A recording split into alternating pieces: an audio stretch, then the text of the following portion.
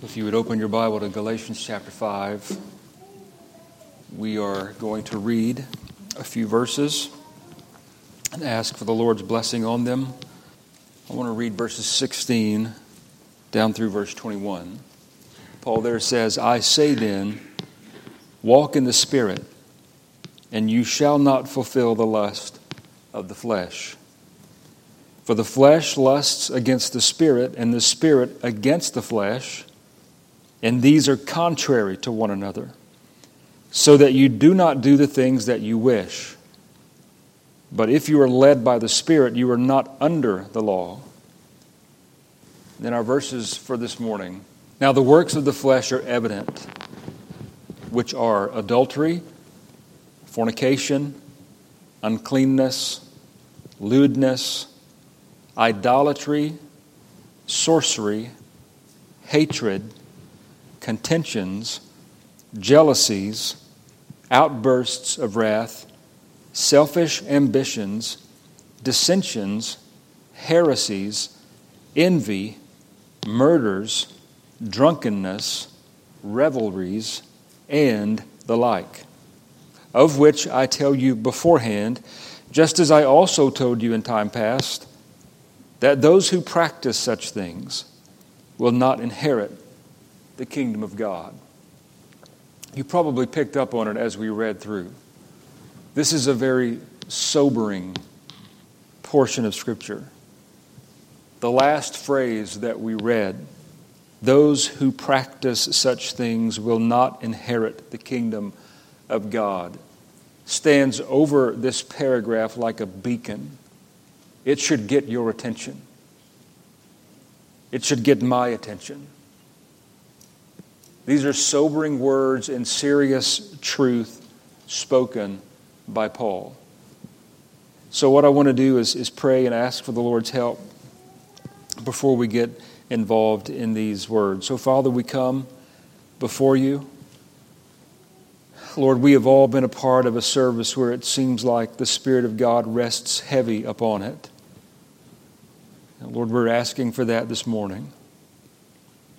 Lord, I'm asking for your help as I speak, even as I ask for your help for all of these as they hear.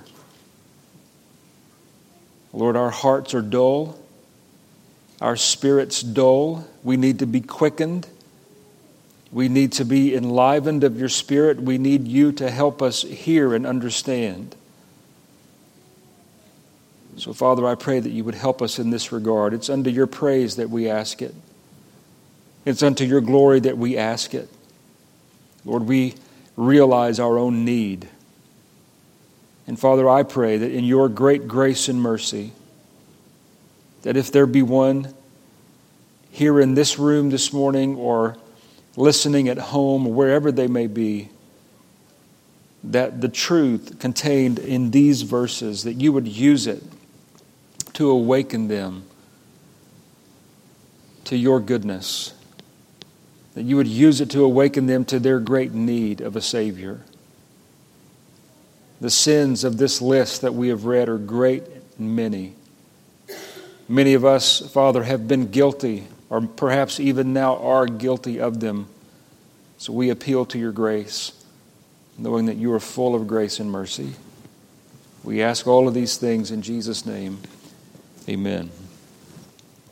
I want to backtrack just a little bit, because last week, after the sermon, which was on verses 16 through 18, I was asked a sincere question. The question was, if I ever actually got around to saying what it meant to walk in the Spirit. While I attempted to do that, I want to see if I can do it a little more specifically here this morning. Because that is what is governing this passage, even if the last phrase we read about not inheriting the kingdom of God serves as a beacon and a warning, then walking in the Spirit is the antidote. And so we need to try as best we can to understand what Paul means when he says walk in the Spirit, because he attaches to that what I'm going to call a very encouraging, helpful, edifying promise of sorts. If you walk in the Spirit, says Paul in verse 16, walk in the Spirit and you shall not fulfill the lust of the flesh. He then goes on to describe this inner war, and we looked at that last week. But if walking in the Spirit is the key to gaining victory by the help and Spirit of God in this war that rages within our soul between remaining sin and the beginnings of grace, then we need to understand to some degree, even practically, what it means to walk in the Spirit. And so I wrote this thought for myself primarily this week, and I want to share it with you because I think it's helpful in answering the question, what does it mean to walk in the Spirit? If that's a desire of yours, if it's a desire that you sit here this morning and say, yes, I see the importance of walking in the Spirit. I see the tremendous help that it will be to me in life. And I see the sobering reality of what Paul says is the result of that person not walking in the Spirit. I want to understand this. I want to know what it is. If that's your desire, then Lord help us as I read to you this sentence. Walking in the Spirit is a determined activity. And what I mean by this, it's something that you must set your heart and mind to do. It does not come by default. Now let me be quick to affirm, at the point of conversion, at the moment of your regeneration and new birth, the Spirit of God comes, takes up residence in your heart, in your life, in your mind. We're then told not to grieve the Spirit. We're told to walk in the Spirit. It's a determined activity. This is something that you must set your mind to. It's not a mystical activity. This is not something that is lived up in the clouds somewhere. This is real life, flesh and blood Christianity lived out in everyday life. Walk in the Spirit. You either will or you will not. And let me remind you, hopefully you don't get tired or grow weary of being reminded of some basic truth. The Scripture says that's helpful for us to be reminded. We come into a place like this to be sharpened. We go out throughout the week into the world, and what happens is we are rubbed against the world, and that sharpening that we have received in the worship of God grows dull, doesn't it? And so we come again. We need some foundational truth in the realm of sanctification. You're being conformed into the image of Christ. You are cooperating with the Spirit of God. And what I mean by that, it's His work, yes, but it's also yours. You are the one that must get up when you're tired and read your Bible. You are the one that must get up when you are cold as ice and pray. You are the one that must order and arrange the calendar of your life to make sure that you can gather with the saints on the Lord's day. There is discipline to be involved. And in that sense, you are cooperating with the Spirit of God in your sanctification. So walking in the Spirit is a determined activity. It's not a mystical activity. It is something that you do intentionally. While it is intentional, there are no foolproof steps to follow to guarantee that you've walked in the Spirit. I don't mean to say that in a discouraging way, but if you're looking for me to give you a list, do this, this, this, and you can be assured that you have walked in the Spirit, I can't do that for you. Though I might be able to give you the rough outline.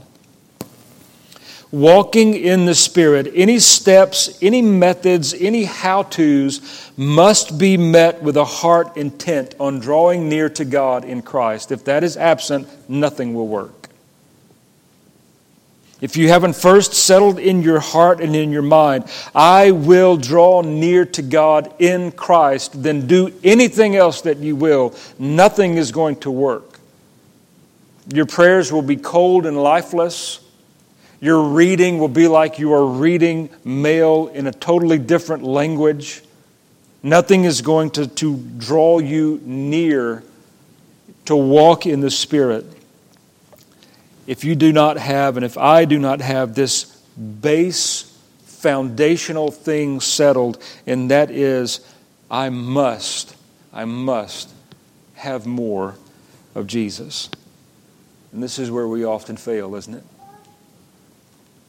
I realize the struggle. It's just as real for me as it is you.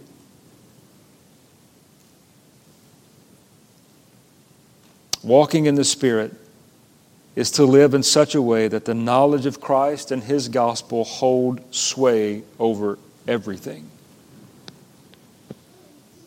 So I still haven't given you a how-to, have I?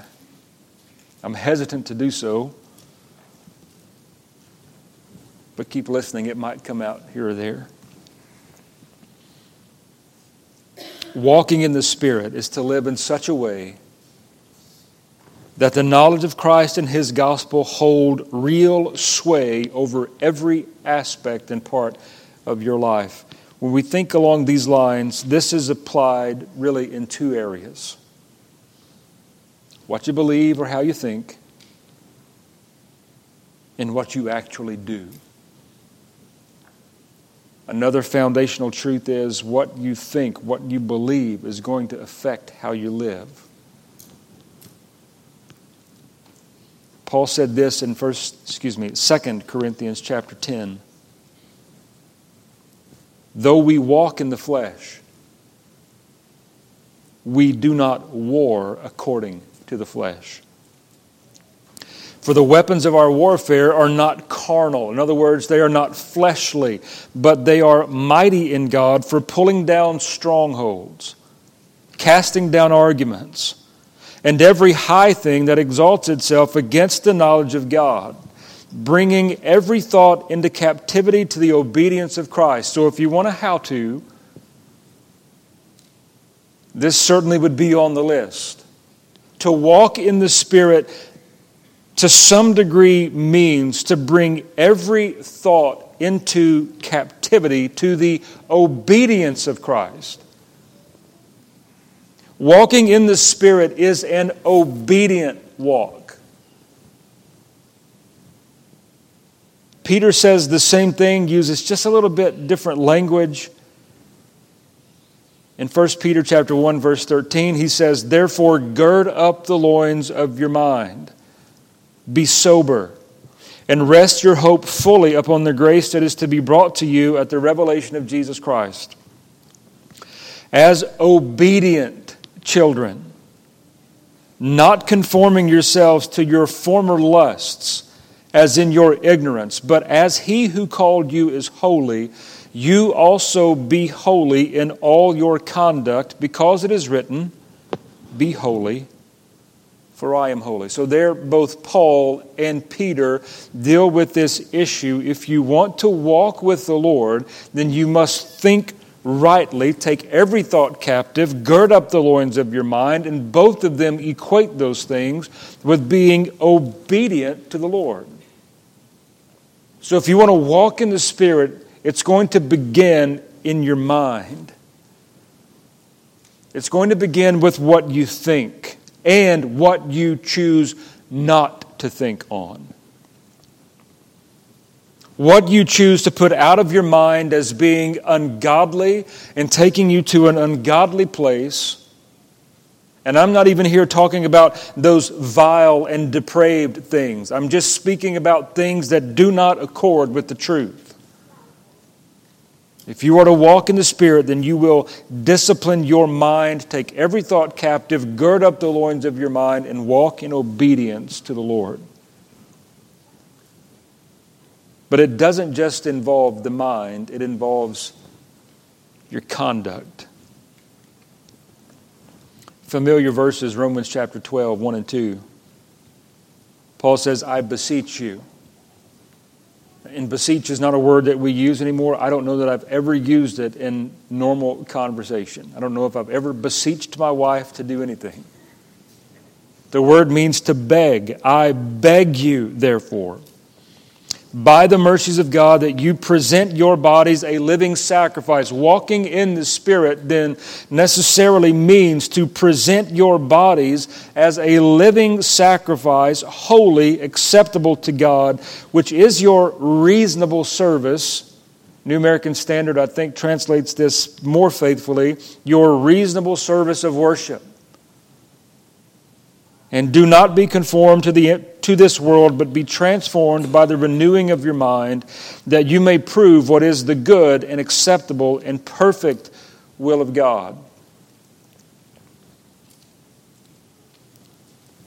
6 chapters earlier, still in the book of Romans, Paul says something very similar. He says, do not present your members as instruments of unrighteousness to sin, but present yourselves to God as being alive from the dead, and your members as instruments of righteousness to God.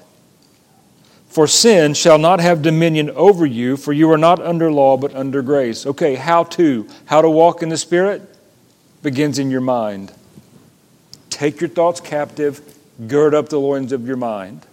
Throw the junk in the garbage where it belongs. Dwell and meditate upon the truth of God. Does that take discipline? Yes, it does. Second aspect of walking in the Spirit is to let those now renewed thoughts, those thoughts that you've taken captive to Christ, let those work themselves out in real life. Present your body as a living sacrifice. Present your members as instruments of righteousness unto God. Your eyes, ears, hands, feet, whatever it may be, use them in service to the Lord.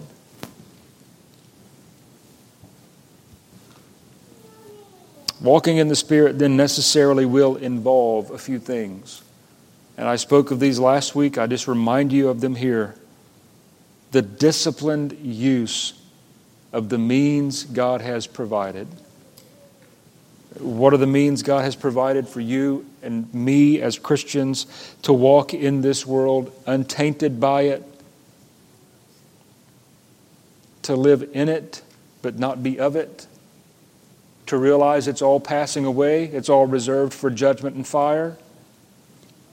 Those means, this is the greatest means right here.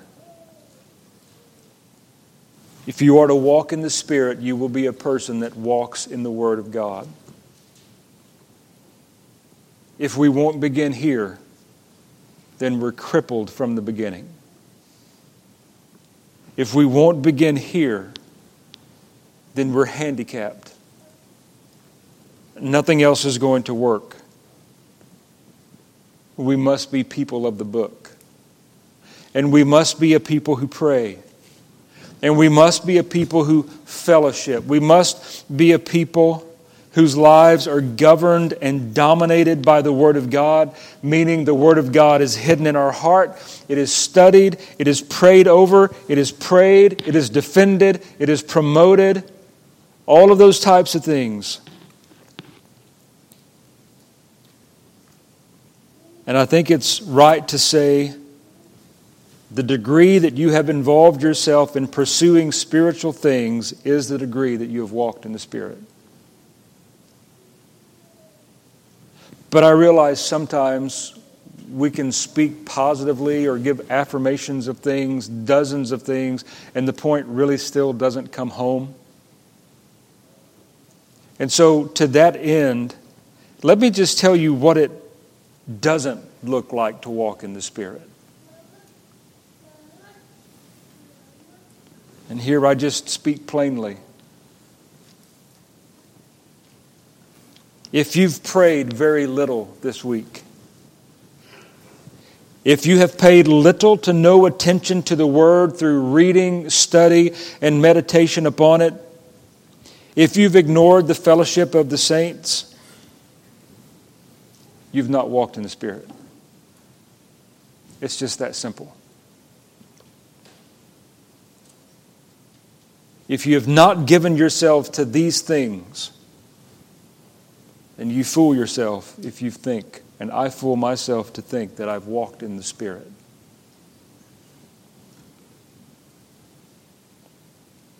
What we've done is made ourselves prime targets for the fiery darts of Satan and are in peril of falling prey to his wiles, his tricks, his schemes.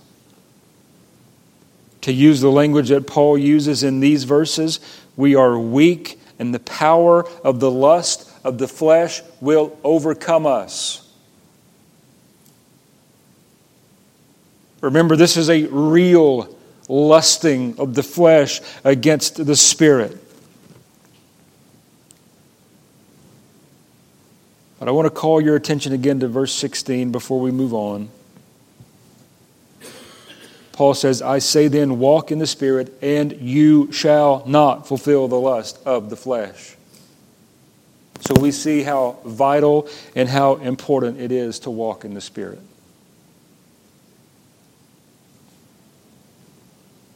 Now turn your attention with me to verses 19 through 21.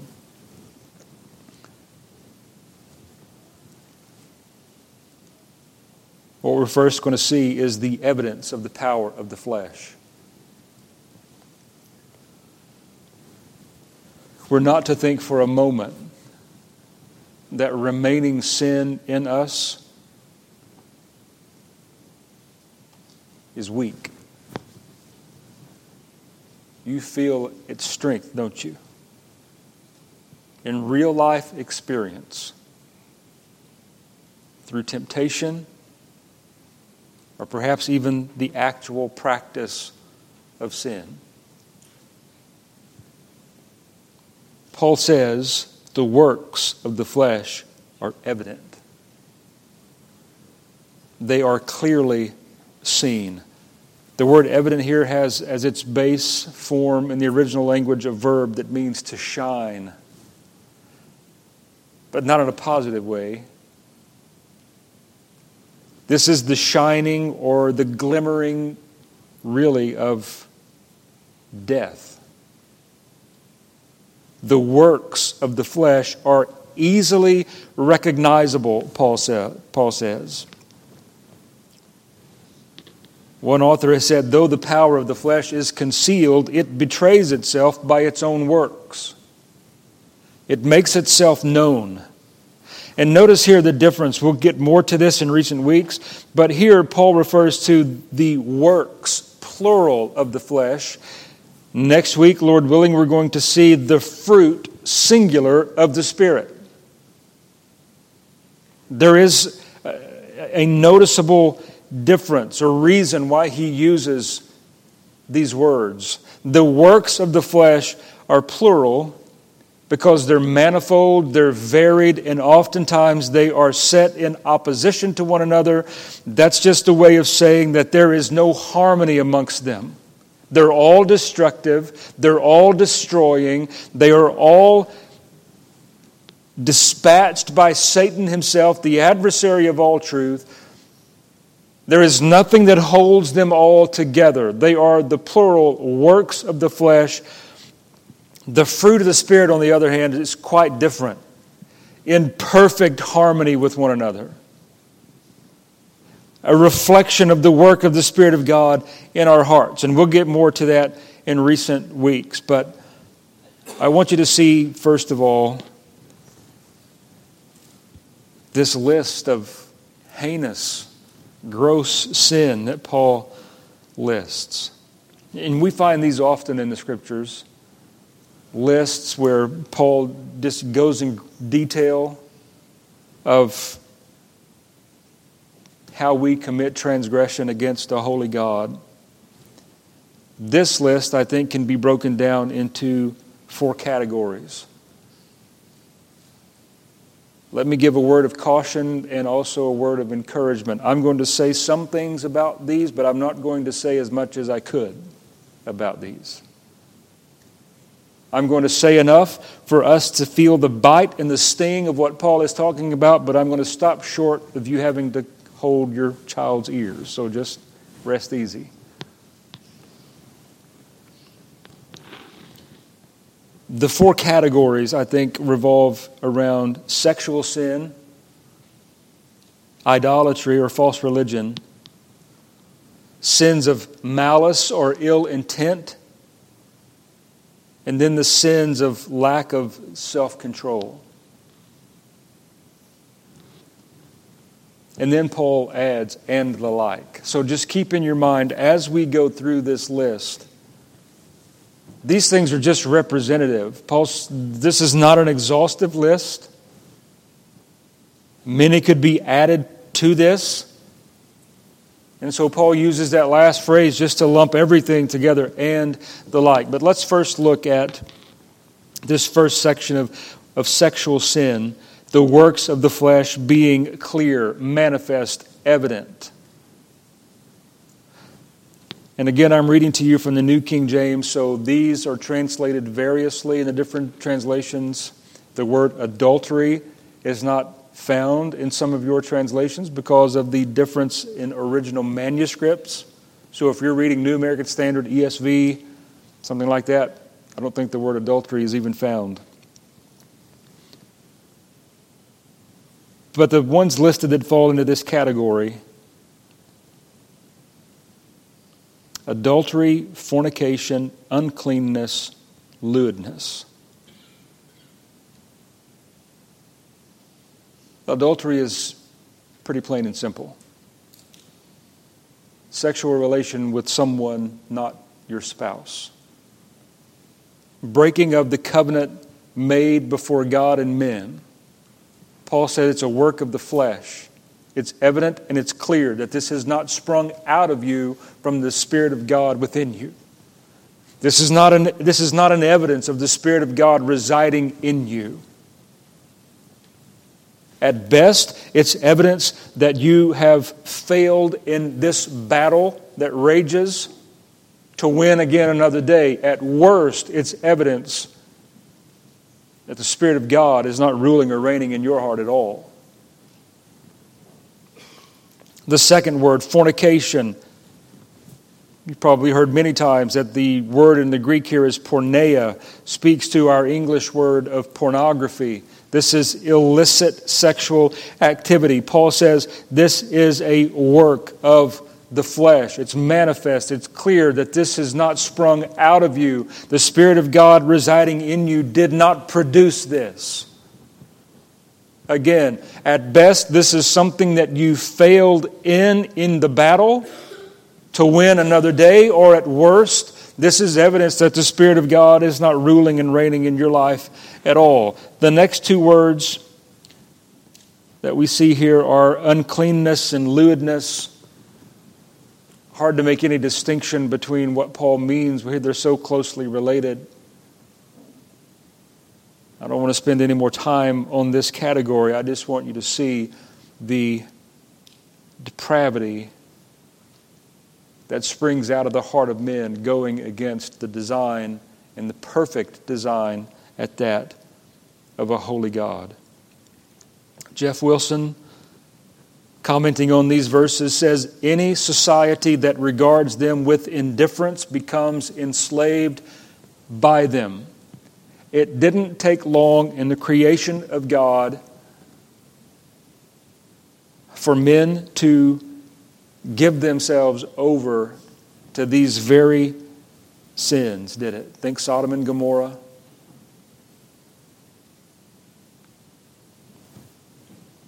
You can think Romans chapter 1. When God gives a society over to itself, when the society has exchanged the truth of God for the lie, then that chapter tells us, Paul tells us there, then all sorts and types of evil and depraved passions rage. And it's not only those who are practicing those things that fall under Paul's judgment there at the end of Romans 1. It's those who approve of them. Go back and reread that last verse or two. Those who are standing by giving a hearty approval to it.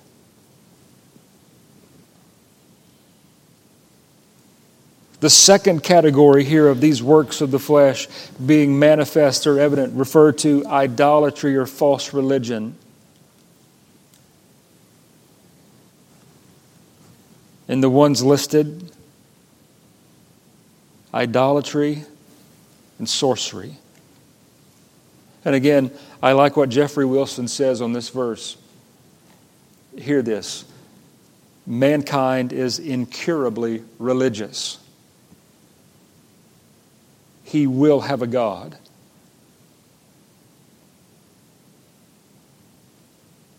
He'll go cut down a tree and carve one if necessary. But he will have a God. Idolatry seeks to satisfy this most basic instinct in the heart of man, to come under submission to some higher, greater being. The problem is, when God reveals Himself in Scripture and He makes His commands and demands known, much of the heart of men stops short. That's why they want an idol. They can control that idol. That idol can be for them like a puppet on a string.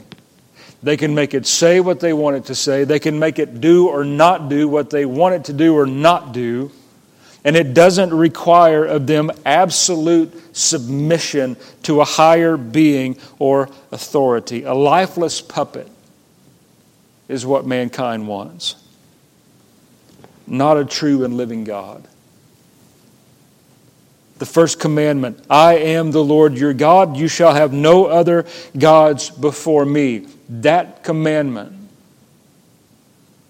representing the holiness, the authority of God over His creation. Have we forgotten that He is the Creator? We are the creation. Have we forgotten that lesson that He taught through the prophet of He is sitting behind the wheel as a potter, making out of the lump of clay whatever He wants to make, making one thing out of this lump of clay, something else out of this lump of clay. God is sovereign. He's in control. That, to the mind of a Christian, ought to be a comforting, restful thought. My God is in control of this mess we call the world and life. And I am to have no other God before Him. The second in this category, sorcery, interestingly enough, in the original language is where we get our word pharmacy. The mixing of drugs to have some kind of illicit experience or response. Sorcery, some of your Bibles translated as witchcraft.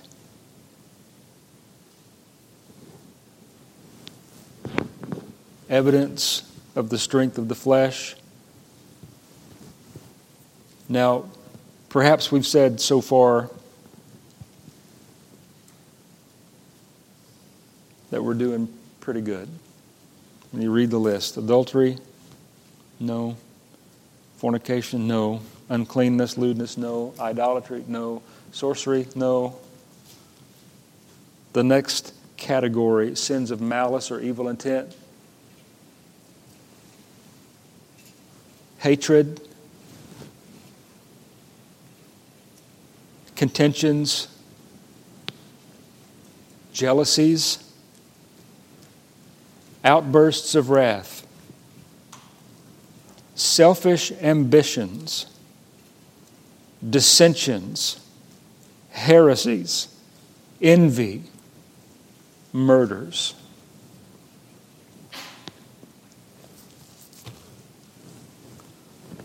Power, the evidence of the power of the flesh.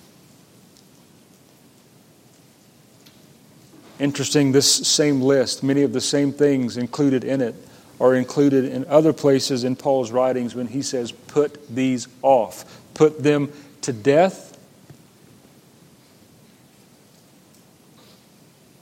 To be involved in these is to not be involved in walking in the Spirit. The last category, the sins of lack of self-control, drunkenness, and revelries, A more modern translation of the word revelry here is carousing. Drunkenness is a result of what? A lack of self-control. Read verse 22. A part of the fruit of the Spirit is self-control. So we have these four categories, all summarized by these three words, and the like, which is Paul just reminding us that anything that looks or smells or feels like these things are manifest evidence of the lust of the flesh. Before we move on, I want to make a second point, and that second point is what we've read here is one of the strongest indictments against human nature in all of Scripture. Current philosophical jargon of our day says that man is really not all that bad. You just need to think more highly of yourself. You need to have a little more self-esteem. Don't be so hard on yourself. But the Scripture paints a very different picture when it talks about the works of the flesh being manifest and evident. How desperate mankind in his original condition is. Realizing that not all who are outside of Christ carry these things to the same degree. Not all sin to the same degree, but yet all are sinful. Let me speak to two groups of people, the only two groups of people that really exist. To the Christian first. What we've read in verses 16 and 17. This is the strength of the old man that resides in you, and if you leave him unchecked, he will kill you. Now, I didn't say you're going to lose your salvation. But to remind you of the words of Puritan John Owen, be killing sin or it will be killing you. It will kill you in other ways. It will destroy your reputation, destroy your family, destroy your life's work. Sin is no respecter of persons. You see it in the news. Some of the most prominent people in our culture fall into gross sin, and it destroys them. Some of the most prominent voices in the Christian community in past years have fallen into sin, and what has it done? Destroyed them. So, Christian, this is the strength of the old man that resides in you. He is not to be trifled with. He is not to be winked at. He is to be fought against hard. Now, speaking to another group of people, to the unbeliever, this is the strength of sin in your life that has yet to be dealt with or broken.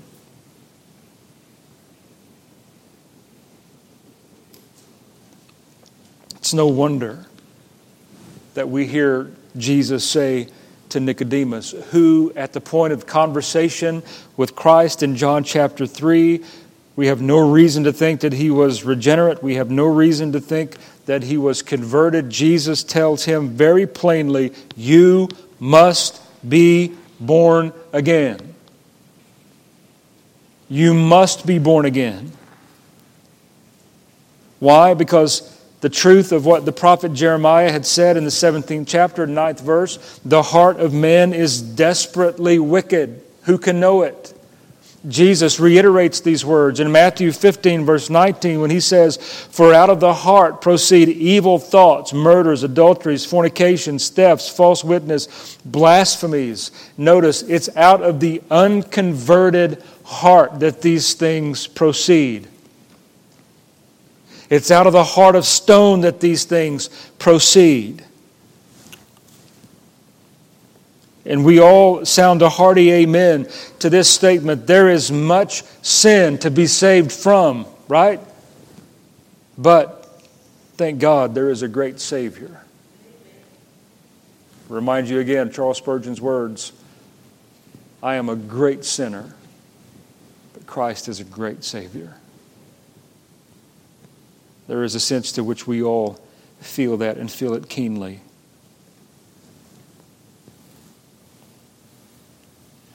So let's finish, and this is my last point, and I'll close. Hear the warning contained here.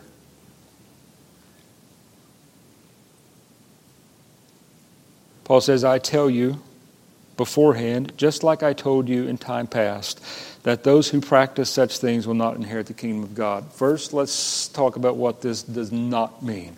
It does not mean that anyone that has ever committed adultery, anyone that has ever been guilty of fornication or uncleanness or lewdness or idolatry or sorcery or hatred or contentions or jealousies or outbursts of wrath, selfish ambitions, dissensions, heresies, envy, murders, drunkenness, revelries, and the like. It does not mean that those who were once guilty of these things will not inherit the kingdom of God.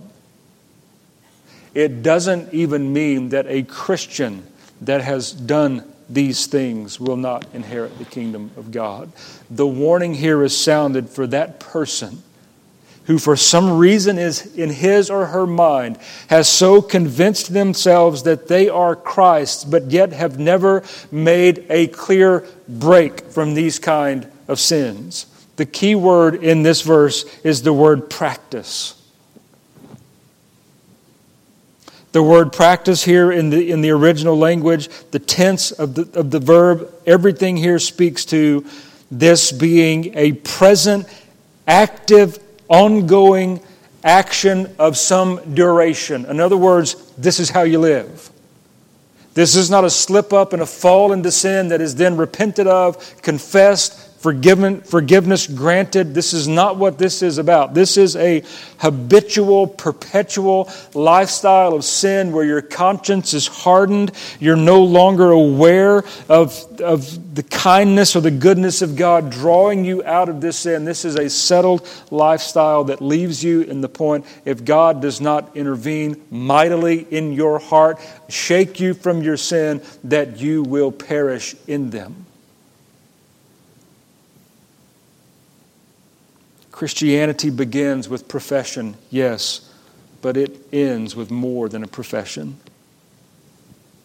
Go read the book of 1 John. He deals with that extensively. What we're reading of here in this last verse is the fruit revealing the nature of the tree. The fruit revealing the true nature of the tree.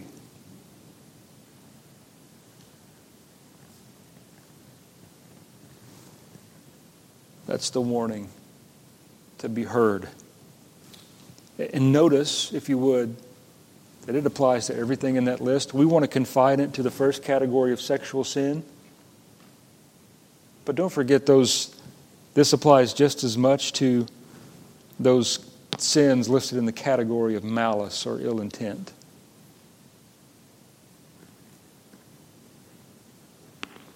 But be encouraged. What the gospel demands of you, it provides for you. What the gospel demands of you is provided for you. It demands trust, faith, belief, and provides them by the power of God. It demands that you be holy. Is it any wonder why we refer to the third person of the Trinity as the Holy Spirit? That's not a designation given to that third person of the Trinity because He's the only person of the Trinity holy, right? God the Father is holy. God the Son is holy. The Spirit of God certainly is holy. But the Spirit of God designated as holy in part because He is the helper of redeemed men. He is the helper of the converted who are struggling with this war that wages within their spirit and their mind. He comes alongside, walks with them, leads them into a life of holiness. To say it again, what the gospel demands of you, it provides for you. The Spirit of God will not leave you helpless in this battle. The Spirit of God is no coward. You will never find Him hiding behind a rock. He will not forsake you. He is yours forever. He will be your guide to the end. So Christians, glory in the Lord Jesus Christ. This is what He has saved you from. Left into yourself, left into myself, we would be the very definition. We would be the poster child for the sins in this list. Look one of them up in the dictionary, there's my picture, that kind of thing. But Christ has saved us from them. He has saved us from the power of the flesh, from the world, from the devil. What has He saved us from? A couple of things, really. He saved us from our sin, which brought upon us a horrible wage. The wages of sin is death. And that's not just a physical death. While it's true that our physical bodies die because of sin, what Paul is referring to there is the second death. The eternal death. The wages of sin is death. Christ has saved us from having to pay that wage.